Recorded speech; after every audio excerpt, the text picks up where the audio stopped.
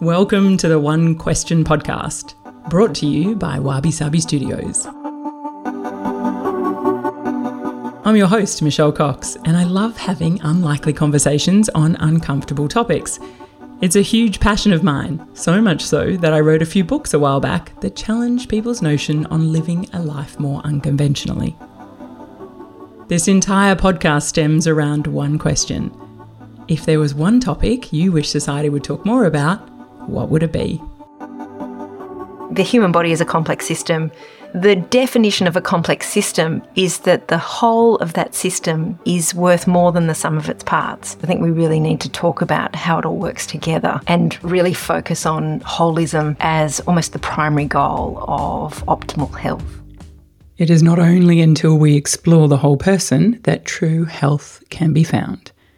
These words resonate so deeply with me, given my complicated health journey in life to date, and I've been looking forward to sitting down with today's guest to discuss this topic in far more depth. Dr. Michelle Woolhouse is an integrative GP, author, podcaster, and medical director with over 23 years of experience in this space. Her special interests include women's health, mental health issues such as anxiety, stress, and burnout, mind-body medicine, and the neurobiology of healing. Dr. Michelle loves exploring all facets of health with her patients, including nutritional and lifestyle requirements, mental and emotional underpinnings, and of course, social and environmental influences. She particularly loves teaching emotional transformation techniques and supporting mental health in the context of physical diseases. Now, this is not your average doctor, and I encourage you to listen to everything Dr. Michelle has to say today.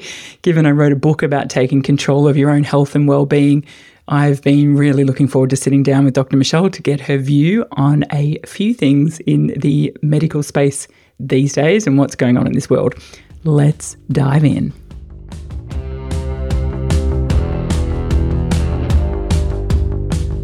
Michelle, it is wonderful to sit down with you today. Welcome. Oh, thanks, Michelle. Thanks for having me on your show. Yeah, fabulous. Good to have you on the other side of the mic for a change.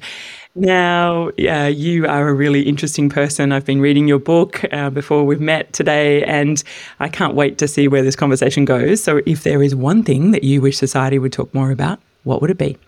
I would like society to talk more about the holistic principles of health rather than the fragmentation and splitting it all up into different kind of components that almost compete, against each other. Is the gut health more important than heart health? Is, diet more important than exercise? I think we really need to talk about how it all works together and really focus on holism as almost the primary goal of optimal health. Yeah, beautiful. What a great topic, and something that I'm very passionate about, like being on this sort of journey since I had cancer 20 years ago and learning more about my body and my health holistically and changing so many drastic things in my life over time. Like I sort of had made little changes, I guess, but when I look at the whole picture, I've changed that quite significantly. But it's through people like yourself and doctors, that do the work like you do that have helped me on that journey. So tell me why this is something you're passionate about and give people a little bit of background about your history up until here and your career to date. Wow, my history is so funny getting asked that because there's so many different elements to kind of get to sort of being 50 and all of the training that I've had. But I guess the journey that started for me was that I had anxiety myself. Medical school is a really, really rough ride. And I often say that, I came out of medical school a shell of my former self, like very, very hollow.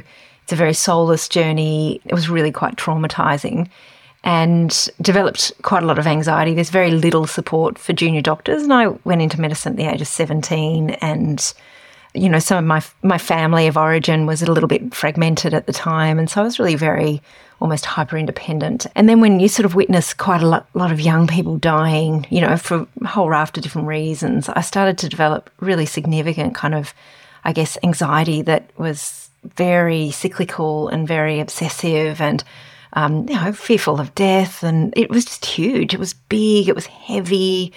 And I had no support. And I remember going to a doctor and he told me that I had anxiety. And so I was lucky to have that as a diagnosis. But I got sent to a psychiatrist who had the biggest desk I've ever seen of any doctor. Like, I mean, literally was the size of the MCG, and felt like this tiny person on the other side of this enormous desk, and he was one of those old school psychiatrists with a bow tie and sort of beady kind of glasses, and I was super uncomfortable.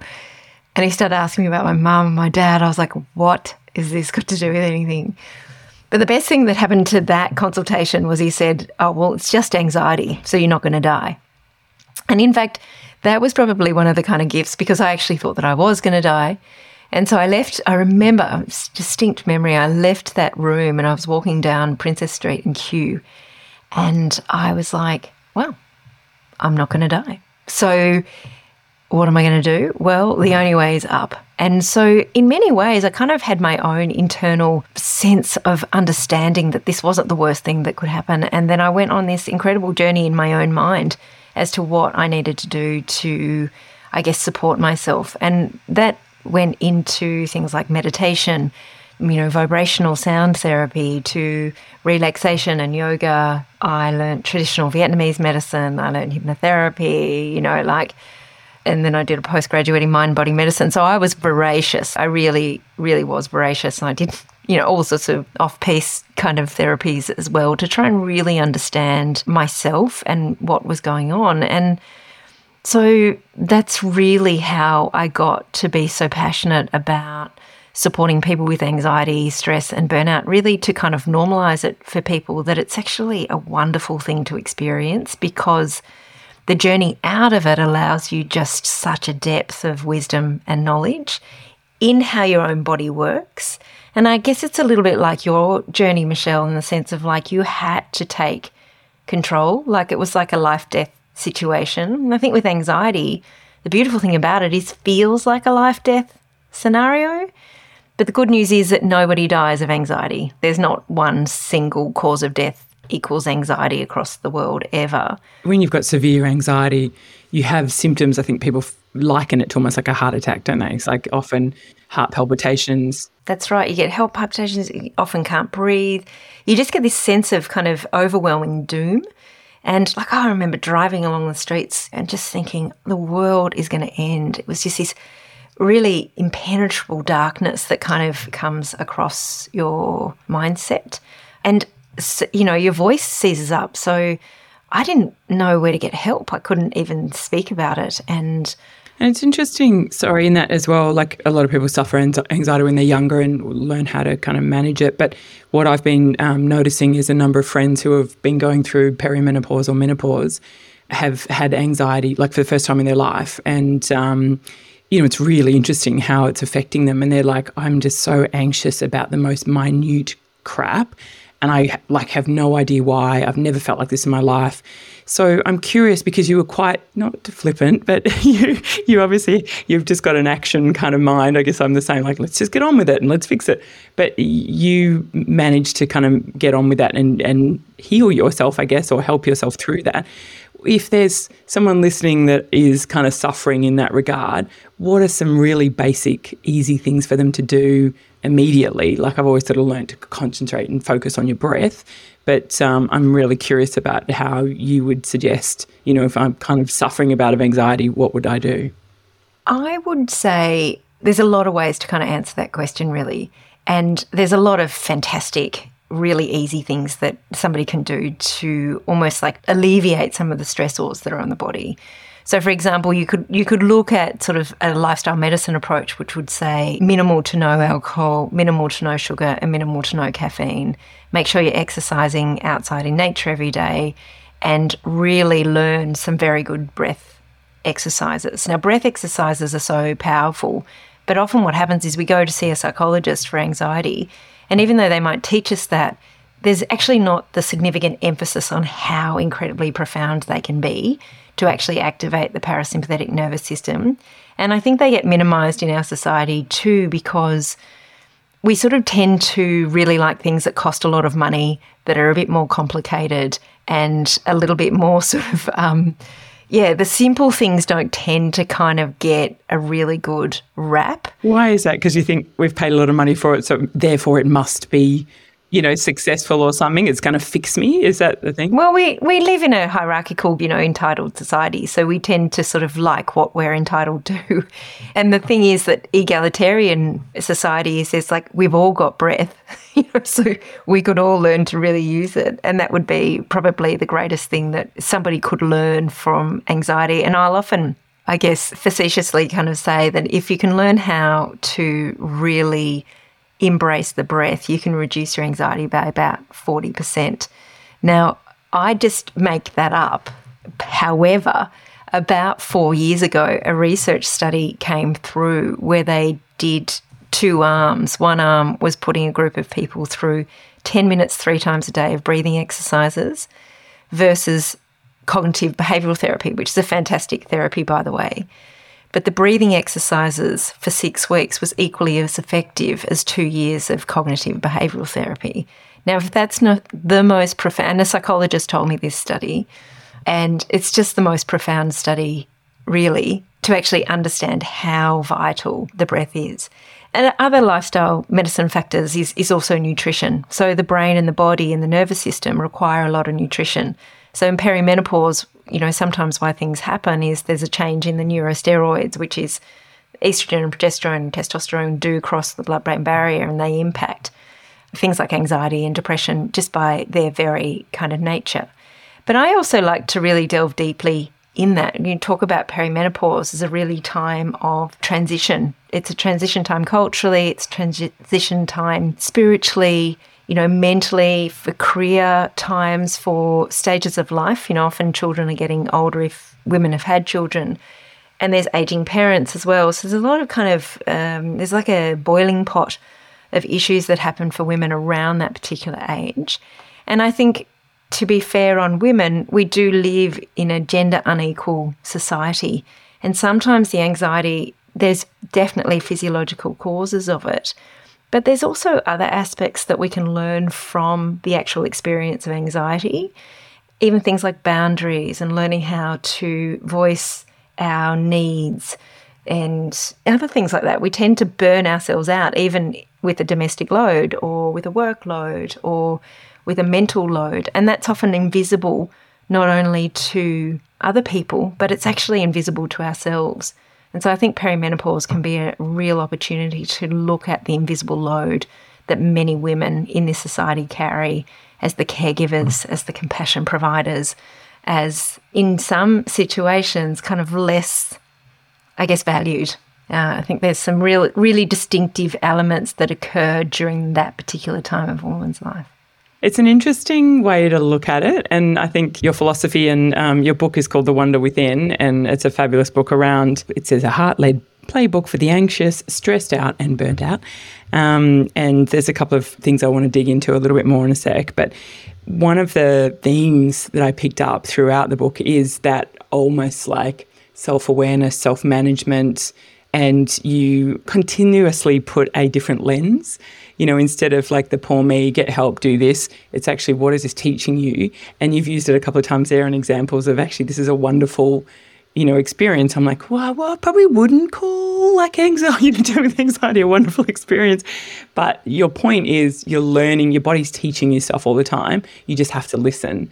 And I think that's a really lovely premise. I mean, I think it's such a powerful premise, and I guess I've used it in my own life. And so, I guess all teachers are people that have learnt it themselves. Emotions are information. So the body learns through emotions, and emotions are just energy in motion. So as we learn about our own minds, that we can actually learn to interpret emotions really differently. And we also live in a society that doesn't like the negative emotions and really focuses on the positive emotions. And if we can learn to kind of come into flow and see them for what they are, as the energy comes, the energy will flow up and intensify, and then it will naturally actually dissipate. And that's according to the laws of mathematics and chemistry and all of the other kind of scientific worlds. I mean, this is not new. So it's just the way that we do things. We fixate on our emotions and we actually shame ourselves for our emotions. I shouldn't be feeling anxious. I shouldn't be feeling stressed. What's wrong with me? Why am I feeling so angry or resentful? Yeah, but it's information. Your body's giving you information. Yeah, and it's so powerful once you start to be able to sit with the uncomfortable emotions. They go quicker. They come and they go, and they provide the information that they want you to provide, and they become your guide. It's a really cool skill. It's really cool. It's such an interesting way to look at it. And I kind of probably naturally do that, but I've never really thought about how that happens. I kind of always use the term, I don't dwell on stuff. I kind of go, okay, what's the information giving me? Everything I would have taken. I'm kind of a good crisis manager, I guess, what action do I need to take? But you wrote in your book within the disease management part, which was something that really resonated with me. The quote, I'll just read it here. We are anti-illness, anti-exploring for the underlying cause, and anti-asking if there is another way. We live in a world that is anti-feeling any discomfort.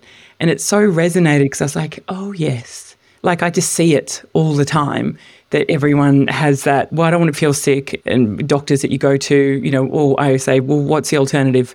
I don't want to go on antibiotics. Even I was in hospital with back surgery recently. They're like injecting me. I'm like, what are you putting into me? Like antibiotics. I'm like, do I have to have it?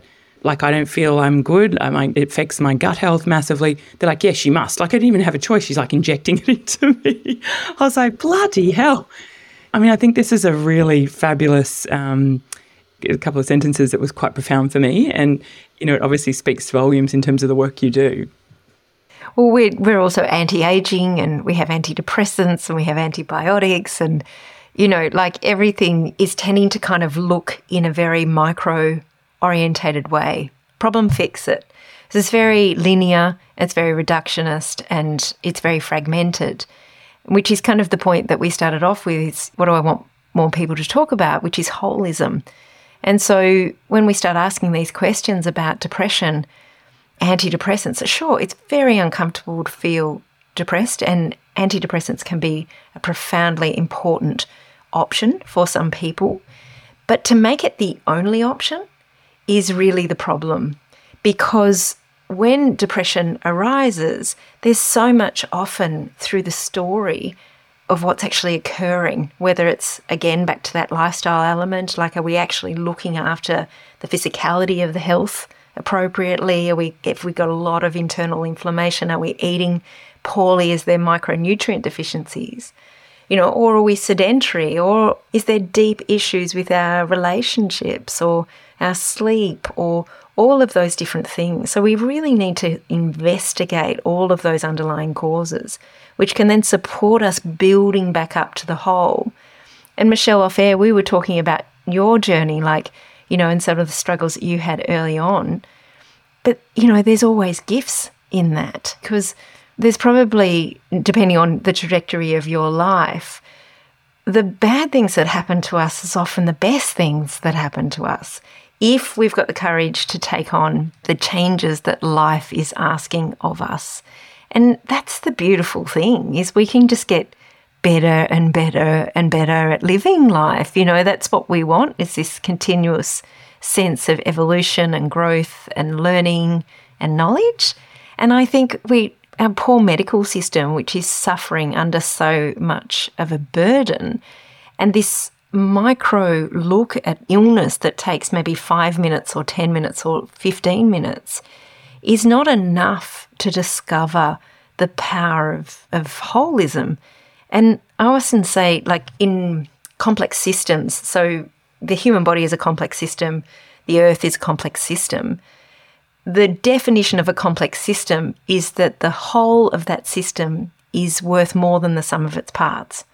So when you look at it, if you look after the gut, and then you look after the brain, you're looking after the muscles, and you're looking after, the spleen, once you start looking after all of the different bits, the whole aspect of health starts to come, it's more abundant than even the one thing that you might do, for your gut. And so it's beautiful, because all roads lead to Rome, and focusing on holism is really powerful, and the emotions are part of that whole. So actually learning how to regulate our emotions, but also not to deflect away from the negative ones, to really just be able to sit and see what the negative ones bring, is really powerful as a skill to kind of become better at being yourself? I think it's easy maybe for us to say that have done the work, and, you know, we've kind of sat and wallowed in their shit and some of that deep-seated,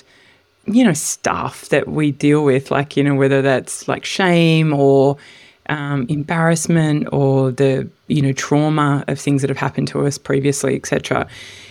The thing I find interesting is the people I know that probably really need to do that and to do the work are the ones that are obviously the most hesitant, and they're too scared, and they're like, I just don't want to pull that plug because the banks will break, you know? And I keep trying to encourage them to say, that's the only way to do it. You can't keep living your life like you're living now. And, you know, to gently sit with some of that stuff that's uncomfortable, just start little by little. But I'd love your view on that, you know, in terms of people you've dealt with and worked with, because it's an interesting one, and I'm not a practitioner at all. I've just done my own work and experience, and so try to, as you point before, try to give some sort of ideas of the way people can kind of have a little bit of breakthrough. But it's painful for me to watch with really good mates that I just know, like, if they just let that go, the freedom that they would have in their lives and the change that would make would be phenomenal. Yeah, I think that's the thing. I mean, little bit by little bit works for some people. Some people like to kind of dive in and kind of rip the Band-Aid off. Yeah, so there's lots of different types of kind of approaches to those kind of things, and I think it just depends probably a little bit on constitution and personality type as well.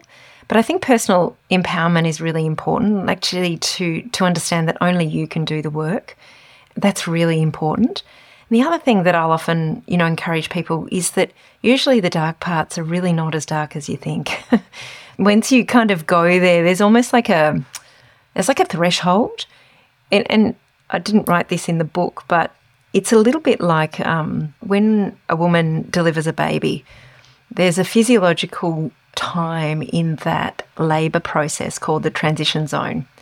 And it's like a point of no return, but it's a point that is incredibly significant. It's sort of the peak of the pain. It's the peak of the discomfort. It's a very, very powerful moment from going from contractions into the second stage of labour, which is the pushing stage. And it's known physiologically as a transition zone. And so with anxiety, in many ways, there's a transition zone, and it feels kind of overwhelming, but that overwhelming feeling is actually very, very small. And so that's a part of that kind of encouragement of actually just really allowing yourself to go there. And the other thing is looking at what's the alternative. You know, do we stay in this anxiety? Do we stay in that? And so really encouraging people to actually understand that there are options, that there are choices, that this could get better. I talk about a concept called pronoia. So everybody's very familiar with paranoia. Oh, you're just being paranoid. You're just worrying about things. So paranoia is obviously, you know, an excessive focus on the negative. Whereas pronoia is exactly the same in terms of opportunity, where we can actually focus potentially in the future as if the world is actually gearing all in our favour. So it's really beautiful in the way, because we know that paranoia is kind of our made-up thinking process. And so where does that come from? It's just completely made up. So we can make up another alternative, which is pronoia. And sometimes little games like this that we offer ourselves can be a really beautiful opportunity to reframe just in those really micro moments for people. And I think one of the most powerful things is when we feel shame or anxiety, it's actually a contracting experience, and it pulls us away from people. The same with fear, anxiety or fear and shame, they're actually innate emotions. So there's not one human being on the planet that doesn't experience anxiety and doesn't experience shame. And so that alone for me was really profound, in the sense that that is a way that I share my humanity.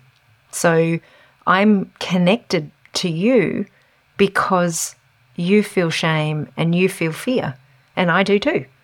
And so that was a really beautiful part for me. It was actually just connecting on those particular levels, because when we feel really anxious, particularly our society is like, what's wrong with you? You know, And I would actually kind of really encourage people to say, there's nothing wrong with me. In fact, I am feeling anxious because of the thousands of things that I'm carrying and my lack of resources to be able to cope with that at this particular time.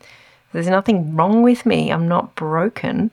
I don't need to be fixed. I just need to be supported and upskilled in a completely new way that actually works with my internal neurobiology. Beautifully said there. I think that encapsulates everything that I kind of think about and the way I word stuff. But what a wonderful thing to think about, for next time you're sort of having that bout, like, oh, okay, this is a good thing. My body's telling me there's something going on and I need to focus on that. And, you talk about that. Get curious, get really curious. I love the asking of questions. Like, wow, I wonder why I'm feeling so anxious. This is really interesting. And rather than distracting ourselves away, sometimes distracting ourselves away, if we have something that we need to do is an option. But to always consistently do that can sometimes take ourselves away from the opportunity to learn a different thing about ourselves. Yeah, and not dealing with it. It's that whole classic, you're just suppressing it. It's not getting rid of it. It's going to come back and it might continue to grow.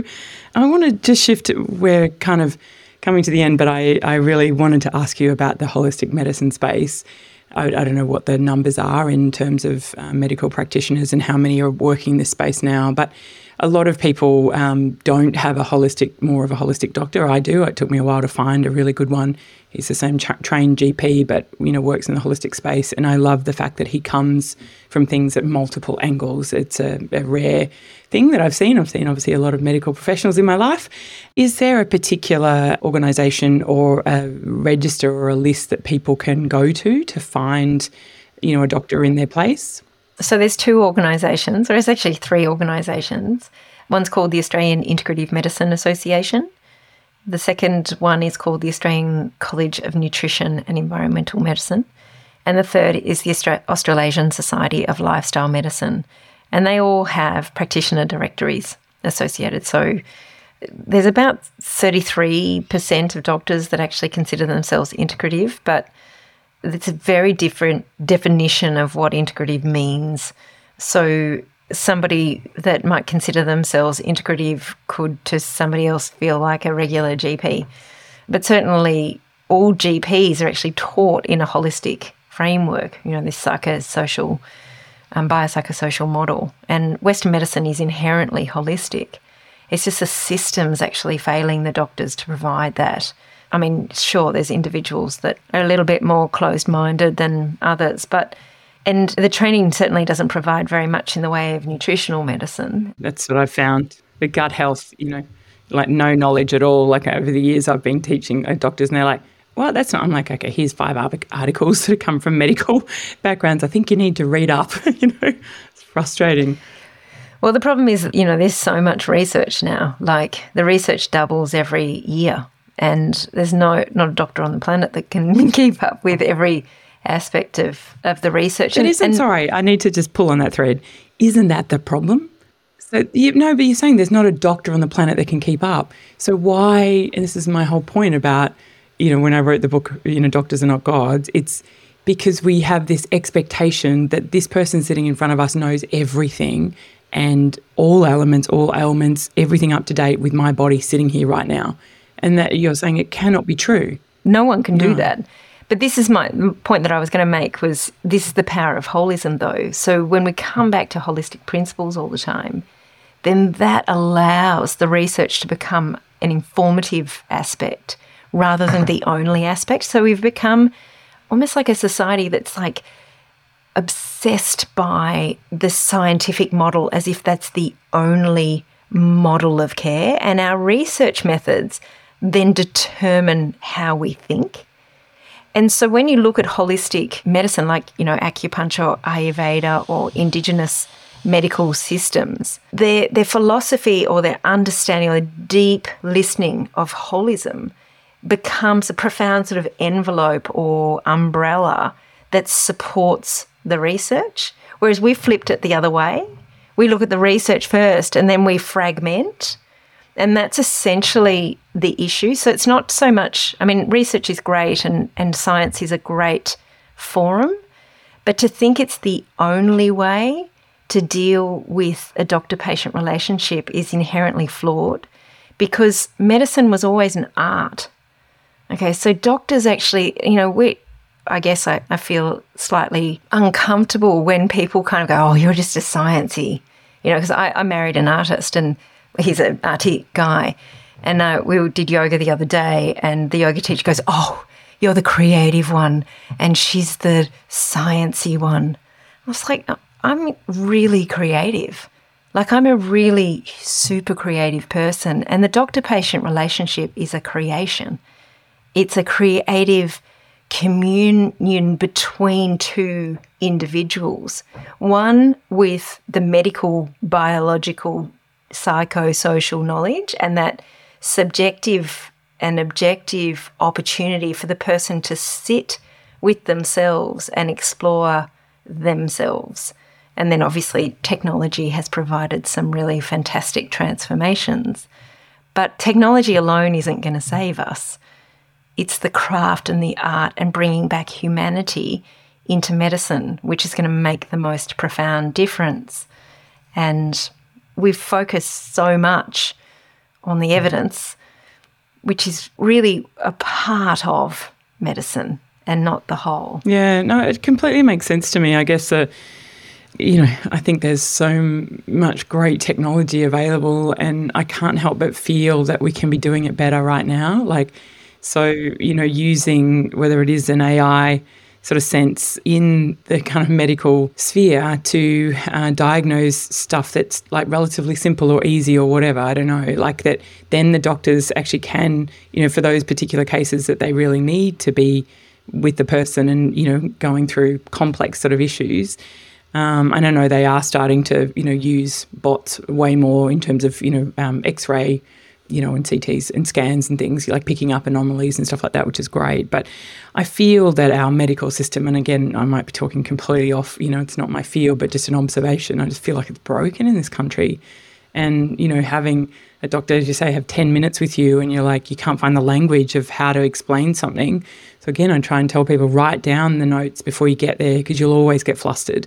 They freak out when you take your blood pressure, you're stressed out, like all the things, because you're just nervous about talking about something that's you don't feel comfortable about, or it's icky, or it's, it's like a weird thing to talk about or whatever about your body. So, yeah, there's a lot of change, I think, that needs to happen in this space. And I don't know what's going to happen. Is it going to blow up first, or is it, we just keep tracking along because we've got a real crisis, haven't we? I think we do. I share a lot of those sentiments. I think we do have a bit of a crisis, yeah, for sure. I mean, I think most people can kind of feel it. And having said that, some people come to see me and they have an incredible relationship with their GP and it's a very trusted relationship. It's really beautiful, very caring, very compassionate. But I do know, GPs are incredibly burnt out. Nurses, 67% of nurses are burnt out, 1 in 3 psychiatrists are thinking of quitting. It really is the worst I've ever seen it. And whether I'm looking just in that sort of direction because I guess I'm sort of, feeling exposed to that, or it's only my opinion. I know some of the statistics associated with it, but are we heading for a crash? We'll just have to wait and see. But in the meantime, we need to take control, right? Look after ourselves more. And as you said, listen.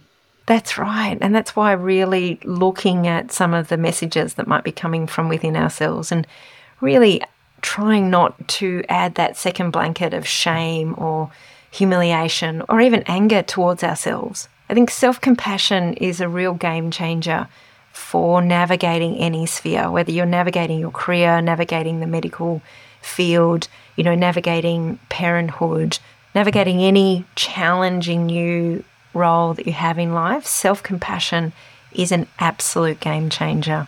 Absolutely. Yeah, I couldn't agree with you more. So, Michelle, it's been so divine to chat to you. What a fascinating conversation. And I know I could pick your brain so much more. We've run out of time. So thanks so much for being on the show. Thanks, Michelle. Great to be here. Well, there you have it. Wasn't that an incredible conversation? I hope you enjoyed it as much as I've enjoyed bringing it to you. If you did like it, can I ask a small favour?